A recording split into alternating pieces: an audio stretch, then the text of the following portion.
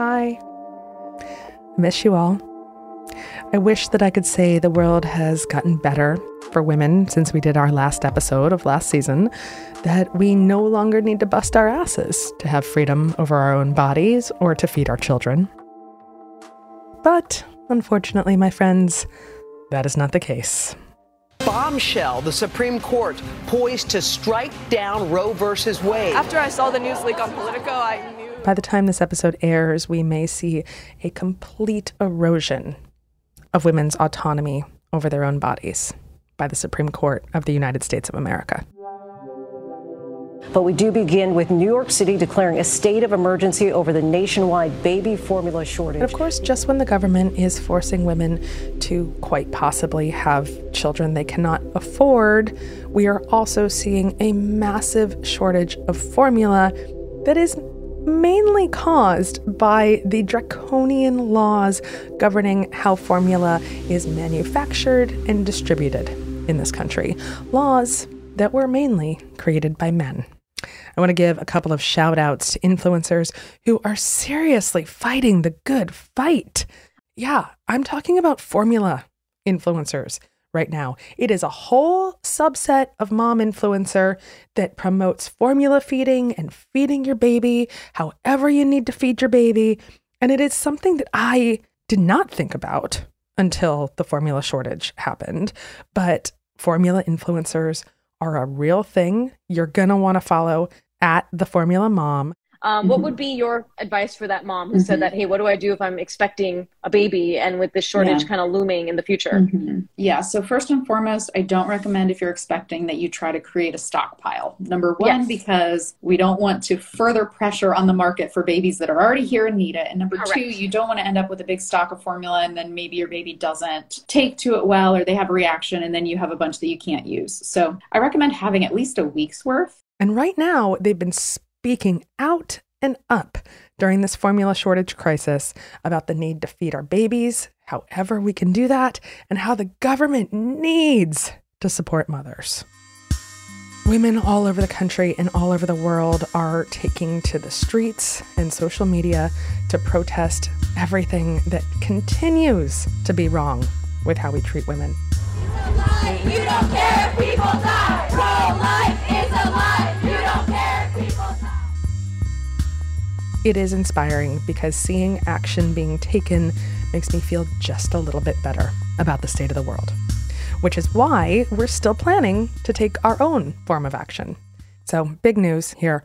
We're still going to have our Women's Day off the internet to try to realize and show all of the power that women have on the internet and in the real world. And that is the reason that we're actually bringing you this bonus episode today. This episode actually isn't about the issues from the last few weeks, but it is going to give us some context for how we might build a better world. If you remember, way back in the beginning of the last season, we introduced you all to the women of Iceland. Yes. And how in 1974, they had a Women's Day off that completely, totally fucking inspired that entire country to see women in a different light, to actually value women. Crazy fucking idea, right? I recently got to meet and interview the First Lady of Iceland, Eliza Jean Reid. She is the author of the brand new book, Secrets of the Sprakkar, Iceland's Extraordinary Women and How They Are Changing the World, which I picked up recently on a visit to Fargo, North Dakota. True story. I was in Fargo, North Dakota, and I loved it. Eliza and I got to chat about what makes Iceland the greatest country in the world for women and what America needs to do to catch up. And of course, because this show is under the influence, we also got to talking about what social media and the world of influencing has to do with all of that. I'm going to finish this lozenge. Tell me, are we recording now, like, for the thing? Oh, we are. But yeah, lozenge away. Eliza Reid, First Lady of Iceland, is the kind of woman who will just tell you she's chomping away on a cough drop, which made me love her from the very start of this conversation. I just scarfed down a whole bowl of macaroni and cheese in 3 minutes. So, yes. Right? It's possible on this book tour that I had Cheetos for breakfast one day. I'm just, no judgment. I swear to God, we eventually did talk about gender and power and women's history and agency and very important things. So I picked up your book, Secrets of the Sprakkar, on a whim because we've been talking about Iceland this season so much and Iceland's wonderful gender equity. And this is a book literally entitled Iceland's Extraordinary Women and How They Are Changing the World. And you are the first lady of Iceland. So you have a great perspective on this, but also not a native Icelander. You're originally from Canada, right? That's right. Yeah. Yeah. And in a sense, that gives me, I think, an even better perspective for it because I see things that are remarkable to my immigrant's eyes that maybe if you were born and raised in the country, you wouldn't particularly take notice of. Right. Exactly. So what are the things that Iceland does to support women that you think makes it possible for women to thrive in this country? I think one of the biggest things actually is that really as a society, we've kind of passed the tipping point of debating whether trying to achieve gender equality is something important and move to how we're going to achieve it. So we've kind of realized that working to achieve greater equitability like that isn't a zero-sum game that is benefiting one group at the expense of another group. It's something that is elevating everyone. It's something that is giving us a higher quality of life for people of all genders. And so that's really helpful to us that we can kind of focus most of our energies on how to improve what we're already doing. So some of the things that the Icelandic government is doing, for example, are these systems of state-provided parental leave. So it's a use it or lose it system, which means that each parent is allocated a number of months of parental leave that's paid for by the state. So if you're self-employed, you still get the benefits, which obviously encourages fathers to be very involved with their children's upbringing. And then there's heavily subsidized childcare and of an excellent quality with even further subsidies if you have many children in the system or if you're a single parent or something like that.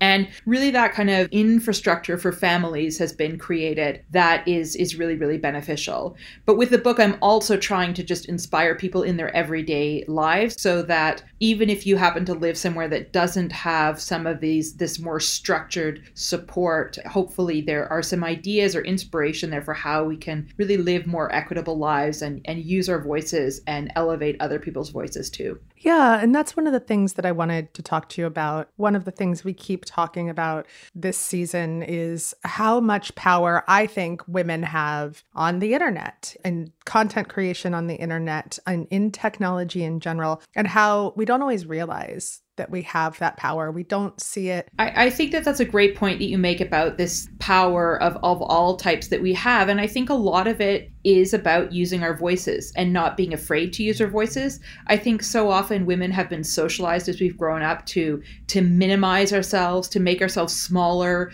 not to disturb other people, not to bother other people, not to take up space. And I think what we need to do is take up space. We aren't using the space that we deserve in all kinds of areas of society, whether that is in public life, whether that is in corporate life or in the media. And I hope that this book kind of serves to inspire people a little bit to kind of see life with the gender equality glasses, but also speaking up for each other and making sure that we have a diversity of voices represented in various situations, I think is really important. And just following our own dreams. I mean, I profile some women in the book, these Sprakkar, as I call them, which is this old word for outstanding women, who are, for instance, a woman who is a shipping captain. She was the only woman who graduated in her school to captain a boat because that's what she wanted to do. Or a woman who runs this volunteer search and rescue organization. And these are things that people do, even though they're in the minority, but just because that's something that they want to pursue. And I think that as women, we have to really do what we want to do and not let others tell us, is it the right time? Are you sure you want to do this? What about your kids? What are your kids going to say when you choose to do this? And I think we really kind of, I guess to put it rather crudely in a sense, need to be a little bit more selfish, need to also think of ourselves. 100%.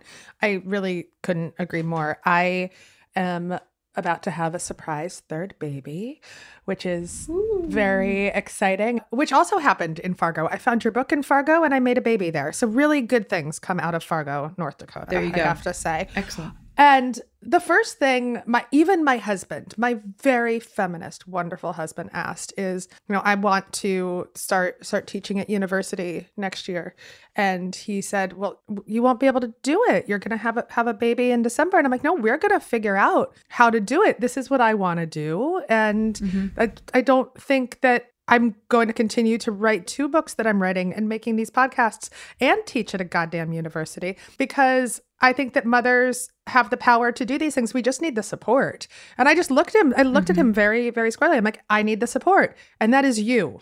That is you supporting me, accomplishing these goals. I wonder how many people are asking your husband that question now that he is having another child. Nobody. Absolutely nobody. Yeah. He goes out and announces his, virility, and people are slapping him. What a guy. What a dude. You're almost 50. Slapping him on the back. And still got it. Yeah. Yeah, exactly.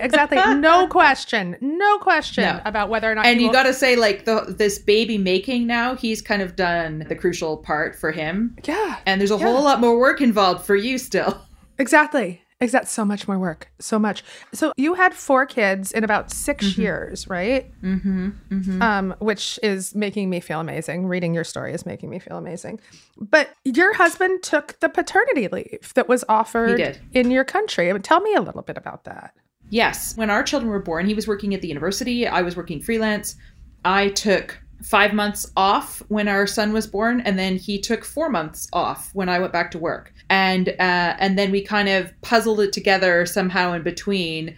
And then our son started in full-time childcare when he was a year old. And so that meant that, of course, my husband also knew his schedules and his nap times and his favorite food and, the washing all the cloth diapers and all of this sort of thing. He was really involved with that.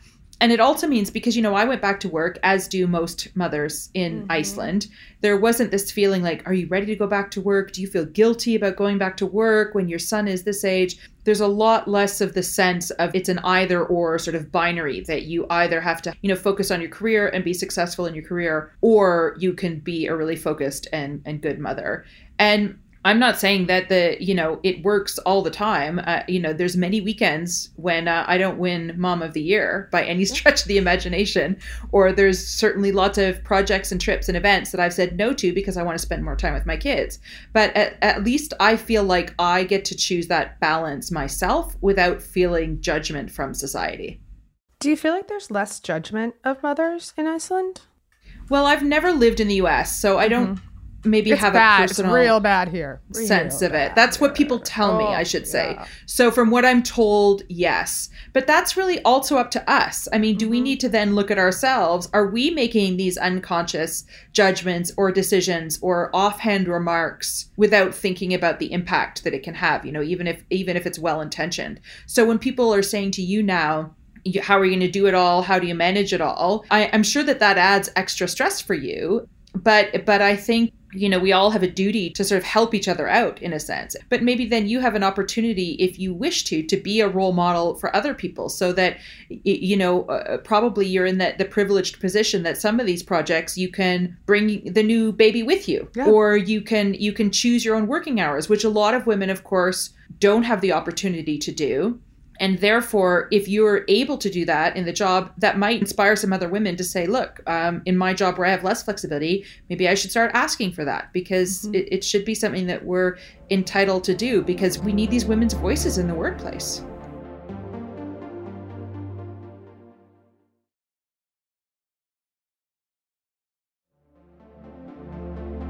I was just at a mom influencing conference, and I was in a room with women who collectively probably had 500 million followers. They know they're entrepreneurs. They know they're the next wave of content creators. They have a huge audience, but I think they were still often discounting the power of their voices. And one of the things we talked about is I said, you can show your audience that you left to come to this conference in Los Angeles. You left your children and it's okay. Yeah. And they're on devices and they're eating pizza, or my kids would be for sure. Exactly. And that's okay. And that mine are right now while I am talking to you, the First Lady of Iceland. My kid is watching Encanto for the 57th time. Awesome. Totally. And I think that's okay. Good for you. Because mom has to work too. Mom has to work. And has things to do. And I think that's, there's the key word, influencer. And I would not call myself an influencer, but it's absolutely something I think of in the sense that I'm a public figure in Iceland. Mm-hmm. And I have this immense privilege and joy of serving as First Lady, which of course has these sort of expectations. And of course I need to serve and I want to serve with the dignity that the office deserves. But I also have to be me. And I'm a very grounded, laid back, pretty informal person. And so I really try, just even beyond gender equality, thinking, okay, I'm in this public role. I think it's okay, for example, that, I'm seen wearing the same outfit multiple times on different occasions, because guess what? That's what people do. And I think especially while women are still judged so much on what they're wearing or what they look like, while I think we work to change that, we work to focusing on what women are saying and what they have to say, we can also still send particular messages with that by saying that it's fine to rewear your clothes and do all of this. And that's why we talk a lot about authenticity and, how I think that women who have influence, who have an audience, it's really time to show the messy parts of our lives, and not the messy parts, just the real parts of our lives. That real parts. We are re-wearing an outfit that half the time I'm still wearing my pajama pants when I do my interviews on television, on CNN. I'm like, I'm office on the top and party on the bottom. I'm in the mullet of clothing. I have done that too, and I'm a First Lady. It's okay. Right? Yes, exactly. Or that we let our kids eat all the crap frozen pizza and watch the screens and leave them to go do our jobs. And maybe we don't even feel guilty about it. Maybe we don't feel guilty about it. No, I don't feel guilty about it. But sometimes every time I leave my kids, because, and this is such an American thing, I don't know how many Americans you follow on the social medias, but I just see so much about mom guilt. And I know that it is a real thing, but I feel like we have to say it. And when I leave them, I don't feel guilty. They're with their other parent who is a parent who is fully responsible for making them. No, absolutely. I completely agree with you. And I think there's two things there I want to say. One is exactly this idea about that, the emotional energy that we spend feeling guilty or that we're not enough or that we haven't managed to do this or that or the other thing. But we can't all do it all. I feel I'm so incredibly privileged and I can't do it all by any stretch of the imagination. And the second thing that I want to point out, which again links to your idea there of influencer and social media and how we curate lives for ourselves, because when we're looking at Instagram photos and all these videos, those are curated images, of course, and we're presenting a view.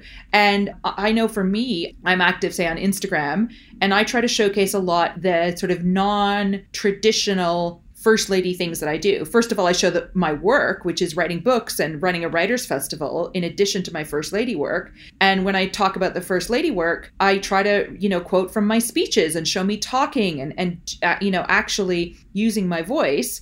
But I also know that people really engage with a cute selfie in the morning. And so you really have to show a balance with that. But one rules that I have with, say, if I post a selfie or I'm doing this, is I take one photo pretty much and that's it. And I certainly never, put a filter on it or change it or something like that. Like, if this is the photo, this is how I look.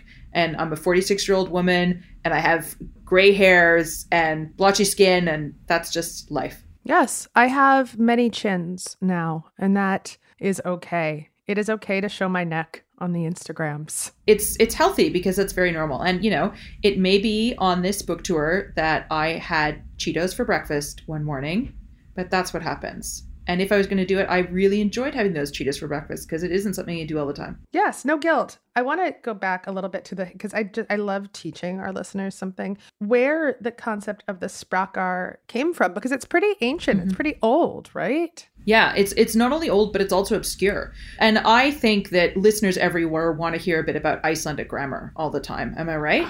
Oh my gosh. Yes. Wait, before you tell me what you're going to say, I have to tell you my favorite word that I learned in the book. My favorite Icelandic word. You're going to have to say it for me, but it's the word for stomach sisters. The women that have slept with the same man. Yeah, kviðsystir. It's sort of a female adaptation of a more common word about two people who've slept with the same people. But yeah, there's great words in the Icelandic language. And Sprakkar is a plural word. The singular is sprakki. It's really old. It means outstanding woman or extraordinary woman. And I love the word because if you think in English of all the words that we have to describe women in an exclusively positive way, you wouldn't have a very long podcast. No. I mean, can you think of any words? No. A single word. No. So I love that for that reason. And also, this is it's really obscure. As I said, even Icelanders didn't know this word because here's your grammar lesson. It kind of evolved into a word, forsprakki, which means leader, but can be applied to men or women. So I was so nervous about using it because we're women. And we get nervous about, will this be okay? Or am I allowed to do this? I called this institute in Iceland that is almost a caretaker of the Icelandic language. And the woman who runs that institute hadn't heard of the word. And I was like, can I use it? Is it a legitimate word? And she said yes. And people I spoke to. So I'm really trying to bring the word back even to modern circulation in Iceland. Well, let's bring it into circulation in the US. Let's yes. Sprakkar. Let's make sure that people are #Sprakkar. Please, I would love that. And I would share that. And I think it happened, actually, did a couple of national interviews when the book came out. And then as an insecure first-time writer would do, I would Google my name or Google Sprakkar. And then I saw a few people had just posted about this word Sprakkar, which I thought was really exciting. And yes. I think we should just, elevate and talk about the Sprakkar in our lives and the friends of the Sprakkar in our lives. I think working towards gender equality isn't a women's issue. It's a societal issue and a human rights issue. And it's not something that's just for women to benefit from. So shout out to all of the men who get that too, of which there are a lot. I really am an optimist. I know there are fantastic men. There's a lot of good men. And I think that we should show the men doing the work more often on social media, in media, in television shows, in movies. And when we still, in American movies and culture, when we see a father caretaking, it's the punchline. It's he doesn't know, he's fumbling, he doesn't know how to do anything. Yeah. He's never, ever the competent caretaker of his children. No.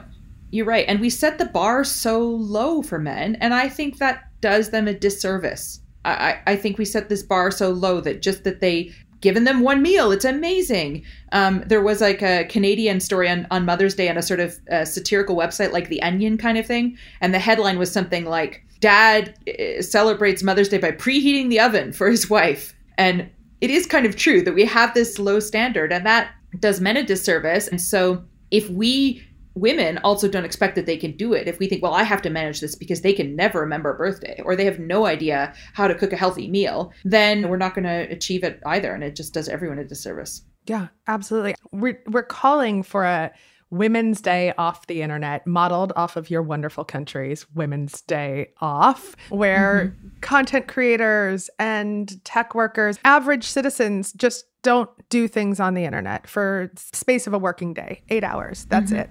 To show just how much women are creating both content, but also fueling all of the commerce on the internet. But what I think is allowable on that day is you can have your husband post pictures of him doing the work of caretaking and caregiving to your audience, because that's exactly what we need to see more of. We also, though, need to see women more in these traditional male spaces on the internet, in the business section and the finance section, all those areas where it tends to be guys who are doing something and we're just not noticing the women, I think.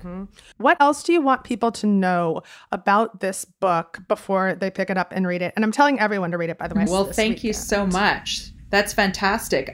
What do I want to people know about the book? Well, I guess I hope that people know or realize that it is it's a love story to Iceland, and it's a portrait of a country with gender equality as the theme. So I want people to know that the tone of the book, if you've liked listening to this podcast and you think, oh, that Eliza, she can be funny sometimes, or she's someone that I would want to have a drink with, that's the tone of the book. I hope it's very sort of anecdotal and friendly, but still full of interesting information and hopefully inspiring and optimistic, but realistic. It's not a sort of dry treatise on feminism. It's not an academic work, although there's further reading and footnotes for people who want it. It's not a complaining, angry book. it's like you went out for a glass of wine with me. So I hope that people who want kind of a smart and interesting read, but it's not super heavy, and want to learn about a new country and kind of feel hopeful and inspired.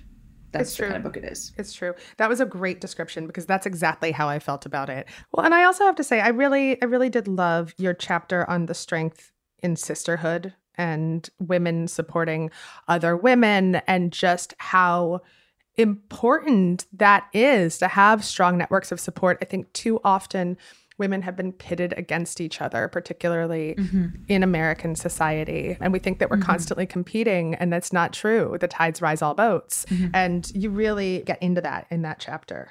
I think that's important to talk about because you're right. Sometimes I think, if I'm being grubby, I say it's just a construct of the patriarchy to like pull people, to use wedge issues and say that women are fighting against each other when they shouldn't. Obviously it happens sometimes, you know, we're a place like everywhere else. But the two groups of people that I speak to in that chapter, I liked because one of these older women who volunteered, you know, for decades with these women's associations, which are kind of, I guess you'd see like church groups in the States or something.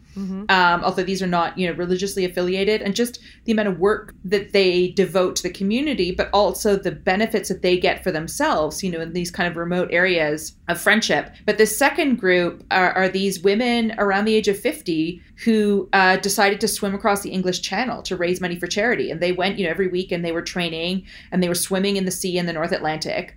And it takes a lot of effort. You really have to kind of carve out time for yourselves. And they said as well, when they spoke to people, they would say like, what does your husband think of this? Or what do your children think? Even though they said, of course, the guys, they go off for a golf weekend and it's just the guys, they've got to get together and have their time alone. But for women, it was this sense of, are you allowed to do this? But they said, absolutely, we're allowed to do this. And it's really important. And it's important for our children to see that we are taking the time to do this. Absolutely. I think it is so important for our children to see us taking time to do things that we love, that we're passionate about. And my favorite thing about these women is that they were called the jellyfish. Yes, they're called the jellyfish. In Iceland, you often have these names for organizations. Like I think I mentioned at the beginning, two of them knew each other because they were in a walking group, and the walking group was called Shut Up Magnus. Yes, I have no idea why, but I love it. It's one of those, strange things. And that same group, or many of that same group of women, walked up Iceland's highest peak last year as well. God. So they're still doing all these really amazing physical challenges. Wonderful. Well, go enjoy your Cheetos and everything. I love her. I just love her. I love anyone that I can talk to about Cheetos and wine and women first thing in the morning, right when I open my eyes. And I also love you guys. I'm very excited for us to keep talking about the many ways that women are influencing the world on and off social media. And don't forget, the Women's Day Off is coming. It's going to be on my birthday because I like to make things all about me. And maybe, just maybe, I'll be going to Iceland for it. Do you guys also like that very soft, very quiet third baby pregnancy announcement that I made in this podcast? Still haven't put it on Instagram, even though I'd probably get like 1 million followers if I did, because Instagram loves pregnant bellies. Until next time, my friends, I'm Jo Piazza, and you're Under the Influence. Under the Influence is hosted by me, Jo Piazza. Emily Marinoff is our senior producer, and Aaron Peterson produced this episode. As always, our theme and additional music was composed by Jackie Huntington and Jessica Kreinchich. We're executive produced by me and Nikki Tor. And please, please, please go out and buy Eliza Reid's wonderful new book, Secrets of the Sprakkar.